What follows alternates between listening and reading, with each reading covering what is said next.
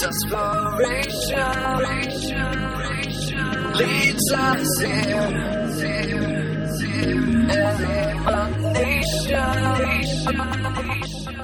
December, the month of December, we began this whole Advent collision course, right? We're using this word collision.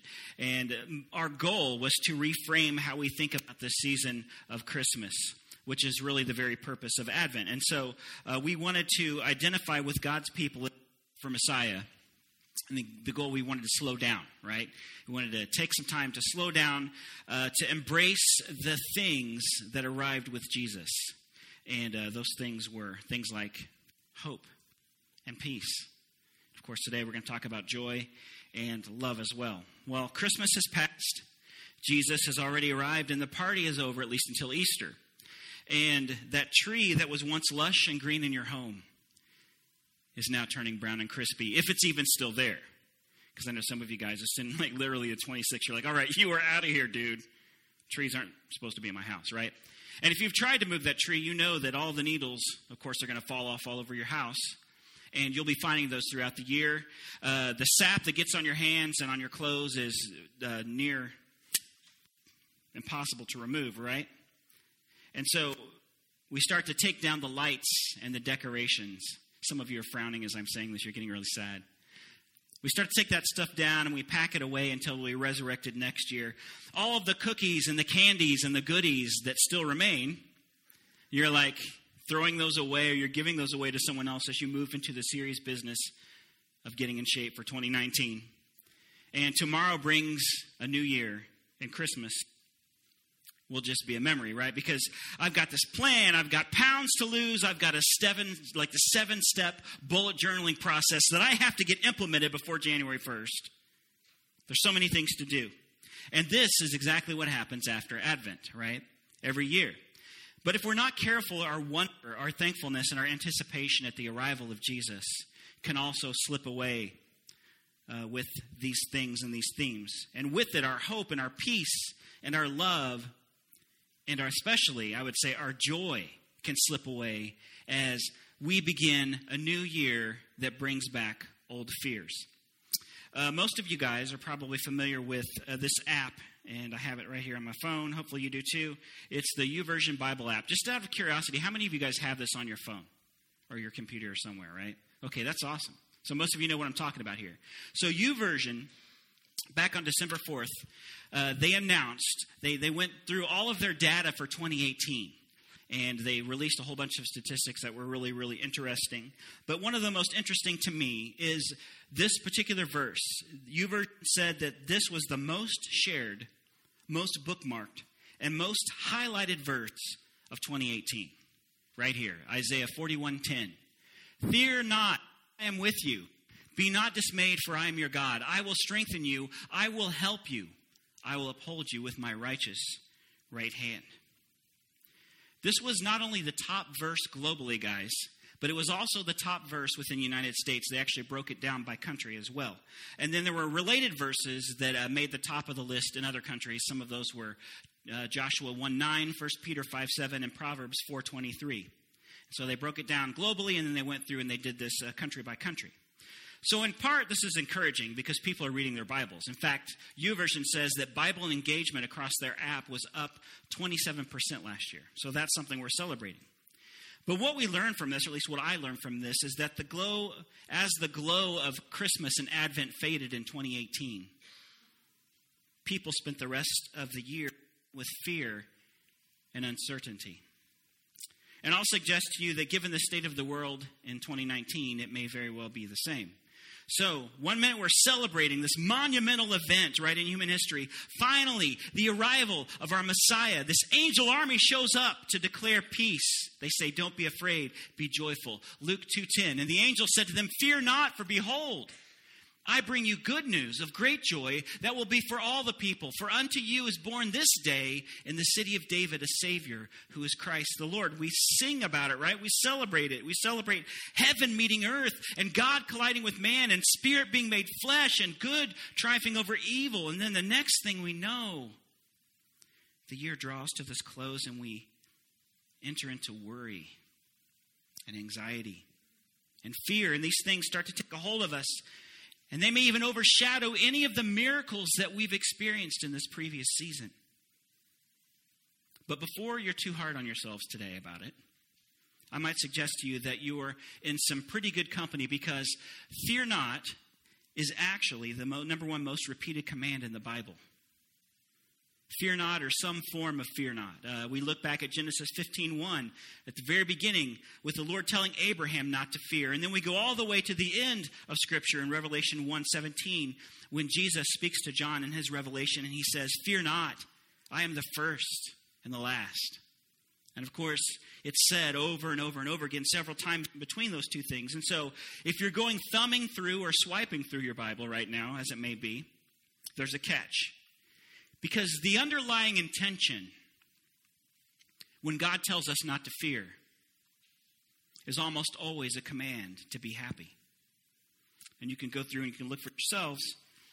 But God tells us more than anything else in different ways to find our happiness or our joy in Him, regardless of our circumstances, rather than succumbing to fear. And so it's often followed with things like praise the Lord, or do not be afraid, or give thanks, or rejoice, all of which are commands in essence to be happy. And so you're sitting here right now and you're probably thinking to yourselves, in the immortal words of Steve Martin, "Who cares?" Some of you are thinking that, I know. You're like, that's great. Who cares? Because I've got bills to pay. I've got things that are happening that are coming up this year that I don't know how they're going to work out. I don't know how this is going to play. I don't know what God's going to do in this situation. I've got this health issue. I've got this family issue. I've got this thing, and that's great, but who cares? Well, if you're looking ahead to 2019 with anxiety or with fear today, I would suggest that you should care about this. So if not knowing what 2019, because sometimes that's the most stressful thing for us, right? It's not about the things that we do know that are coming. It's about what we don't know. And that's what we're afraid of. So if not knowing what 2019 holds for you is stressful, if you want to have less worry, if you want to have less anxiety, if you're in a season of waiting and fear is setting in, then today's message is for you, okay? And it's certainly for me. And so we need to figure out how to find joy. So who's with me today? Does this apply to you? Let me know, okay? It's good. Joy, right? It's not just someone's name. It's actually a thing. And most of us would equate joy with being joyful, or the state of extreme happiness. Extreme happiness, right? It's like the happiness you find in a Mountain Dew commercial when you're snowboarding off the face of a giant mountain. You have no idea what's under you, but it doesn't matter because you're extreme, right? Well, joy, by definition, is a feeling of great happiness. But it can also be a source or cause of great happiness, something or someone that gives joy to someone, or success in doing or finding or getting something. And so many of you experienced joy on Christmas morning when you opened that gift and it was the thing that you asked for. And you were so excited, and there was a joy that rose in you. And then 3 hours later, you had abandoned that because you were tired of it. This happens with our kids often, right? They want it. I can't wait for this thing. It's so awesome. And then later on, yeah, that was great. Joy can be like that sometimes. But here's the thing. When it comes to joy, as far as biblical joy, God doesn't keep us waiting for someday. He doesn't make us wait for heaven. He doesn't make us wait for success, for better circumstances, or even for darkness to lift, because He's offered joy to us from the very beginning. From the very beginning, He's offered joy. And yet again, when Jesus arrived the first time around. Biblical joy refers to a feeling of happiness, and we see it expressed in the Bible in many ways, in everything from the things you might imagine, right? Like a good meal, or a wedding, or a wine, or children, or those different kinds of things, right? We see these moments of bliss in our lives that stand out in a world that's corrupted by our own selfishness. So we'll have these little blips of joy that show up in our lives.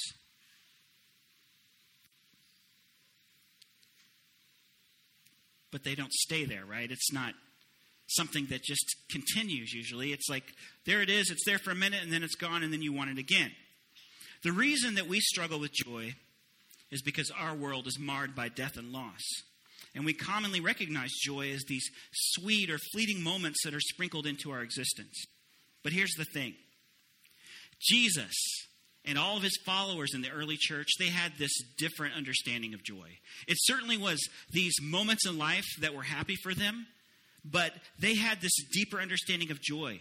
In fact, their joy was so marvelous and so apparent to others that that's one of the reasons that outsiders wanted to be a part of that early church, because they saw this joy in their lives regardless of the circumstances that they faced.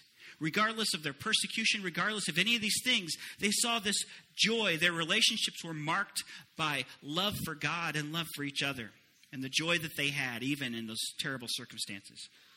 And most of you know, but there's this guy named Paul, and he was a key leader after Jesus had left the scene of this early church. And most of the writings that we have in our New Testament are due to him. They're letters that he wrote to various churches and various people. And before I go there, I want to ask you a question. Have you ever watched one of those movies? And I know most of you are Christians, so you probably don't have TVs, but I'm a sinner and I have a TV. So anyway, have you ever watched one of those movies where right from the very beginning you knew that there was a character and everything was going to go wrong for that character, right? If you've ever seen the movie Meet the Parents with Ben Stiller, I can't watch it. It's like painful for me because you know that through the whole thing, everything bad that can happen to this guy will happen. You can ask my wife. I've actually gotten up from different movies or shows or turned things off because I just can't bear to watch this person go through this unfortunate set of circumstances. Like, I don't want to watch necessarily Lemony Snicket over and over again, right? Every bad thing that can happen to these kids happens to these kids. It's hard for me to watch that. But here's the thing. If you read through Paul's story, you will quickly get this feeling. And you know that you're having a rough life when they actually make a Bible chart based on your sufferings. It's like, let me tell you something, Rick. Here's what we need to do. People need to know about Paul's suffering. So your assignment this week is I want you to go through and make a Bible chart of everything terrible that happened to him. And we're just going to wedge it right in there for people to reference at the back of their Bibles. You may have it, you may not. I'm going to give it to you. You know your life's bad when these are the things that happens to you. The sufferings of Paul the Apostle, right? And this is by no means a complete list, but it comes from 2 Corinthians 11, 23 through 33. And these are just the things that Paul tells us about himself that have happened. Always having to work hard. Too many stripes from whippings to count. Frequent imprisonments. He often faced death, near misses, or harrowing escapes. Some of the Jews gave him 40 stripes minus one. For those playing at home, that's 195 stripes because they did it 5 times. He was beaten with rods on 3 different occasions. He was stoned and left for dead. He was shipwrecked 3 times. 3 times. And then he was out in the ocean for a night and a day, basically floating, waiting either for a creature to eat him or someone to find it. He went on long journeys. He was on dangerous rivers. He was in constant danger of robbers. His own countrymen wanted to kill him. The Gentiles wanted to kill him. So that's pretty much everybody, by the way. His own countrymen and the Gentiles, they all wanted him dead. Danger in the city. Danger in the wilderness. Danger at sea. Dangers among impostors and false brethren. It's like it could be a song. Always tired and still working, rarely slept well, often hungry and thirsty, often fasted, in cold and nakedness. Add to all of this, he says, the daily stress and his deep concern for all the churches. So as if all of that wasn't enough, this guy was constantly thinking about what could go wrong with the church and what could happen if they didn't get it, if they didn't grab a hold of it. But wait, there's more, right? Yes. He also struggled with what is described as a thorn in his flesh. We don't know what that is, but we know that he prayed for God to remove it, and he didn't. He was abandoned by all of his friends while he was imprisoned, and he despaired even life. I do not want to see that movie, right? Or maybe I do. But I think we all get the picture. Paul went through some serious stuff. I mean, if we went through just one of these things, it might be enough to deter us from the faith.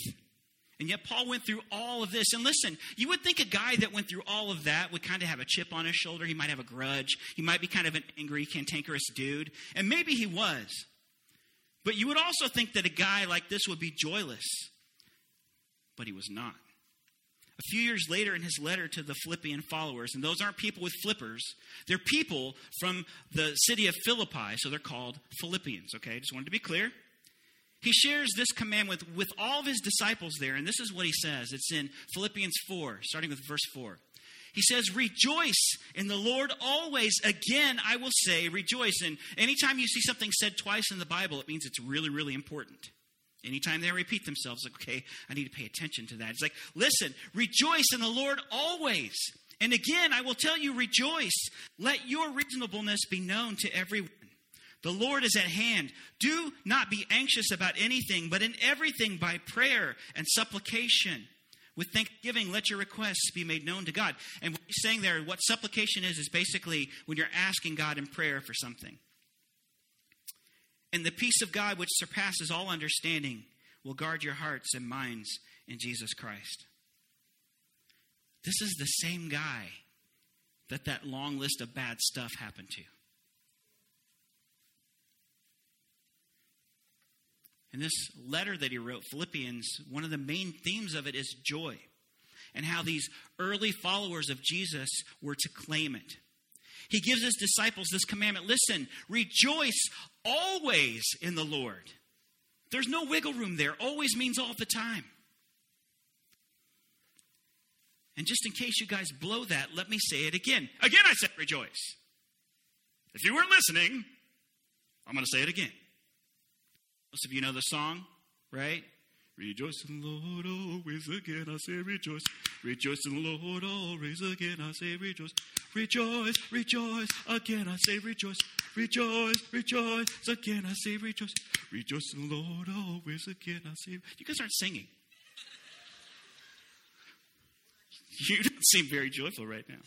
So, if all that doesn't blow your mind, think about this.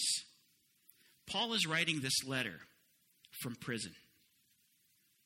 And not only is he writing it from prison, but he is chained to a Roman soldier who probably wasn't super excited to be chained in prison to Paul. So I'm imagining him trying to write with the shackle on, and every time he starts, the guy just jerks on it just to make him mess up his scroll. He's like, oh, Paul. He's writing this from prison with a trial coming soon.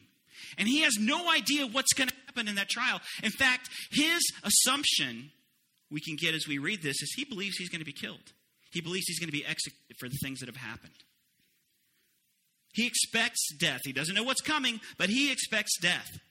And here's the thing, at least 19 times in these chapters, Paul mentions joy, rejoicing, or gladness. So I want some of that. What's Paul's secret? How does he do it? Well, it's exactly what you would think. Literally what you would think. In the book of Philippians, Paul repeatedly references the way that we think. He uses the word mind 10 times. He uses the word think 5 times, and he uses the word remember 1 time. That's 16 references to the mind and the way that we think. So in other words, the secret to joy in the Lord is found in the way people who follow Jesus think. That's where it all starts, in our attitudes and what we focus our thoughts on. We may be waiting for Jesus to return, guys, but we don't have to wait for joy.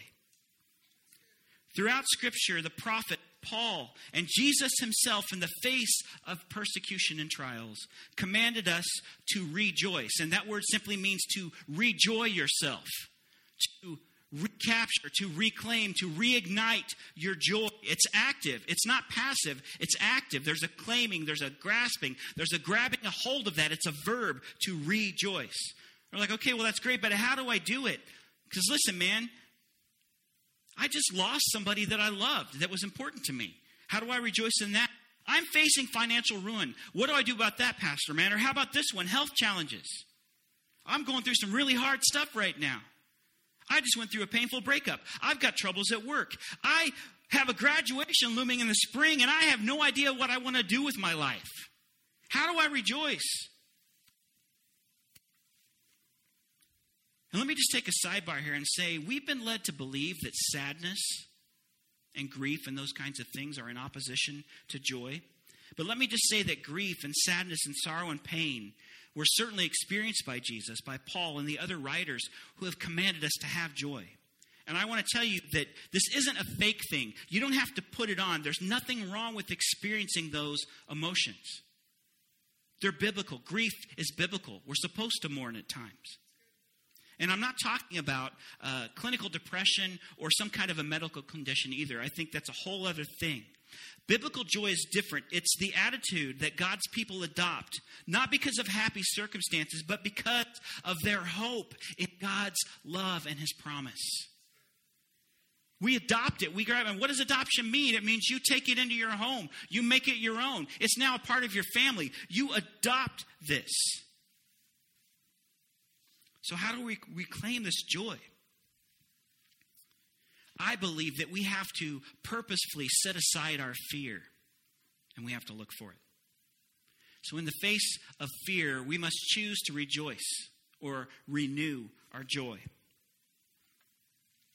The joy that's missing, we have to find a way to reclaim it, we have to rediscover it, and then we have to reveal it. And throughout all things, he's talking about joy, but he's also talking about how thankful he is for one thing or another.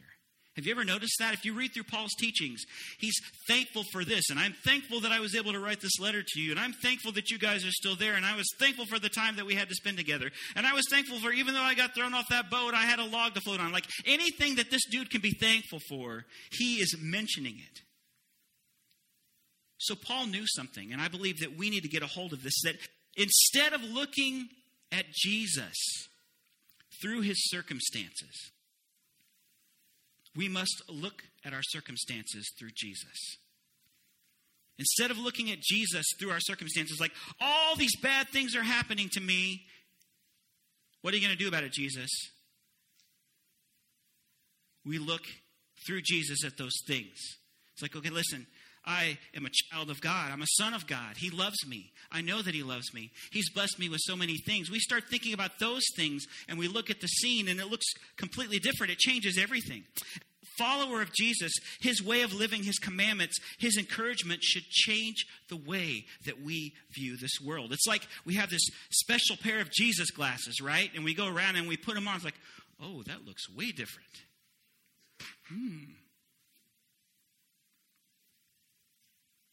When we put them on, we see the world in its proper context. We see that this existence is temporary. We see that every person is a soul made in God's image that needs to know his love. We see that we must have the long view in all things and that God is just. And we see that Jesus will one day return to set things right once and for all. But our job is to go ahead and get started in preparation for that day. Remember that portion of Philippians where Paul kept telling us to rejoice? You know, that part that was written while he was in prison. He doesn't just give us a command, and this is one of the things that I love about Paul. He doesn't just say, hey, you need to do this. He actually gives us some instruction, and it follows a few verses later in verse 8 of Philippians 4. Finally, brothers and sisters, whatever is true, whatever is honorable, whatever is just, whatever is pure, whatever is lovely, whatever is commendable. If there is any excellence, if there is anything worthy of praise, think about these things. What you've learned and received and heard and seen in me, practice these things. And if you do that, what? The God of peace will be with you. I would suggest that when we practice these things, it's the very definition of worship. When we're practicing these things, like when we pop open our Bible app and we grow closer to God, when we gather with others to study the Bible, when we show up on Wednesdays for fellowship and discipleship, when we participate in this church community, when we give where it's needed, songs to God, when we lift up the needs of our friends in prayer, when we serve others, all of these things are practicing the stuff that Paul's talking about. And all of these things are worship, guys. When we focus on God and his perfect love, the only thing worthy of praise, Scripture tells us, perfect love casts out fear. And I love that word cast because that's not like a lob, right? Like when you cast something out, it's gone. If you're a fisherman, you know what I'm talking about. When you cast, hope is that's going way far away from you to bring a fish back. Perfect love casts out fear. And that's why Advent is so important and why it's more than a season. It's a reminder of how we should live at all times. It forces us to slow down and to think about the arrival of our salvation. Just to remind you of those themes, we had hope. Jesus, the light of salvation, has come for everyone, and he will return to set things right. We have peace. God made peace with us, but we must surrender and receive this gift and share it with others. Love, allowing Jesus to redefine the love in our lives, seeking the well-being of others without expecting anything in return, serving and putting others first, and living lives that show his love to others. And then today we're talking about joy, a deep trust in God and his promises for the future, and a contentedness in our walk with Jesus that overcomes any fear. And when we focus our minds on these things, this is where we collide with Jesus, and he becomes the center of our attention. If you'll remember a few weeks ago, it's exactly what happened when Jesus arrived on the scene for the first time. The wise men seek the Messiah, and they travel from the east following a star. Matthew 2, verse 10 tells us, when they saw the star, they rejoiced exceedingly with great joy. That's a lot of joy right there. They rejoiced exceedingly with great joy. And going into the house, they saw the child with Mary his mother, and they fell down and worshipped him. Then opening their treasures, they offered him gifts of gold and frankincense and myrrh.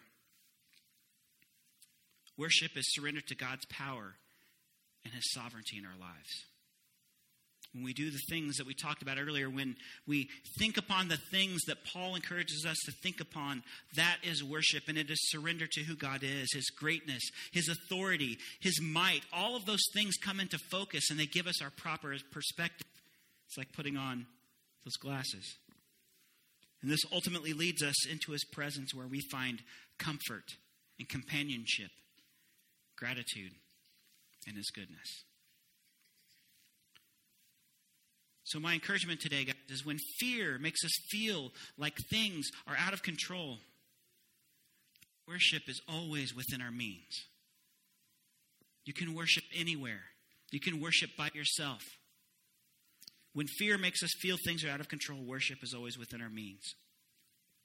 So as people of God, we don't have to look to 2019 in fear or anxiety. Because the hope and the peace and the love and the joy that are promised in Advent, it was delivered when our Messiah arrived, and he has never left us. He may have physically left us, but the Spirit of God is here with us, and he will return. God was with his people then, and he is with us now. I want to close with this verse. It's John chapter 1, verses 4 and 5. In Jesus was life, and the life was the light of men. The light shines in the darkness, and the darkness has not overcome it. God was with his people then, and he is with you now. So my question for you today is, what are you waiting for? Instead of staring into darkness, turn your eyes to Jesus and see your circumstances through him. There's no better time than now to turn our minds to God and to live these lives as thankful worship to him, because that's what he is waiting for. Would you guys bow your hearts with me? Father God, we love you, and we thank you again for your son Jesus. And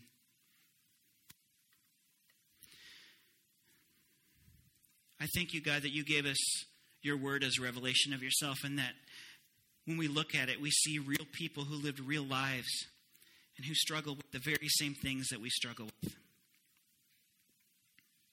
And I thank you, God, that in each of those instances and references, you or someone representing you spoke into those situations to say, fear not.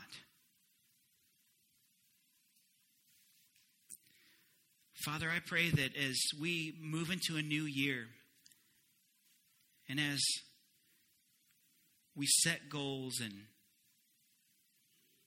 think about how the past year's gone, and make plans for new things to happen in our lives. Father, I pray that at the top of each of our lists would be a goal and a desire to grow closer to you. That whatever this year looks like, that when we look back at this time next year, we'd be able to see ourselves closer and more in love with you, regardless of our circumstances in life. And God, I pray for those who may be struggling with fear or anxiety, looking ahead at what might happen in their lives. And God, I don't diminish any of those challenges or situations. But Father, I pray that you would just be a constant reminder in each of us that you love us, that you care for us, that we are your children, and that you are with us. I pray, God, that you would be our hope, that you would be our peace, that you would be the love and the joy in our lives, that you would define who we are as people, that you would be our identity, and that when others see that in our lives, God, that they would be drawn to know you too. I thank you for these beautiful people that you've placed in this community. God, I thank you for the folks that you put in my life and how they demonstrate these things all the time. And I just pray, God, that 2019 would be a banner year for your kingdom. That you would push back the forces of darkness, and that men and women who maybe have been distant from you for a long time would come home to you. Use us, God.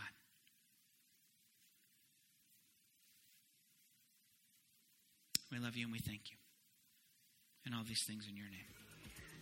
Amen.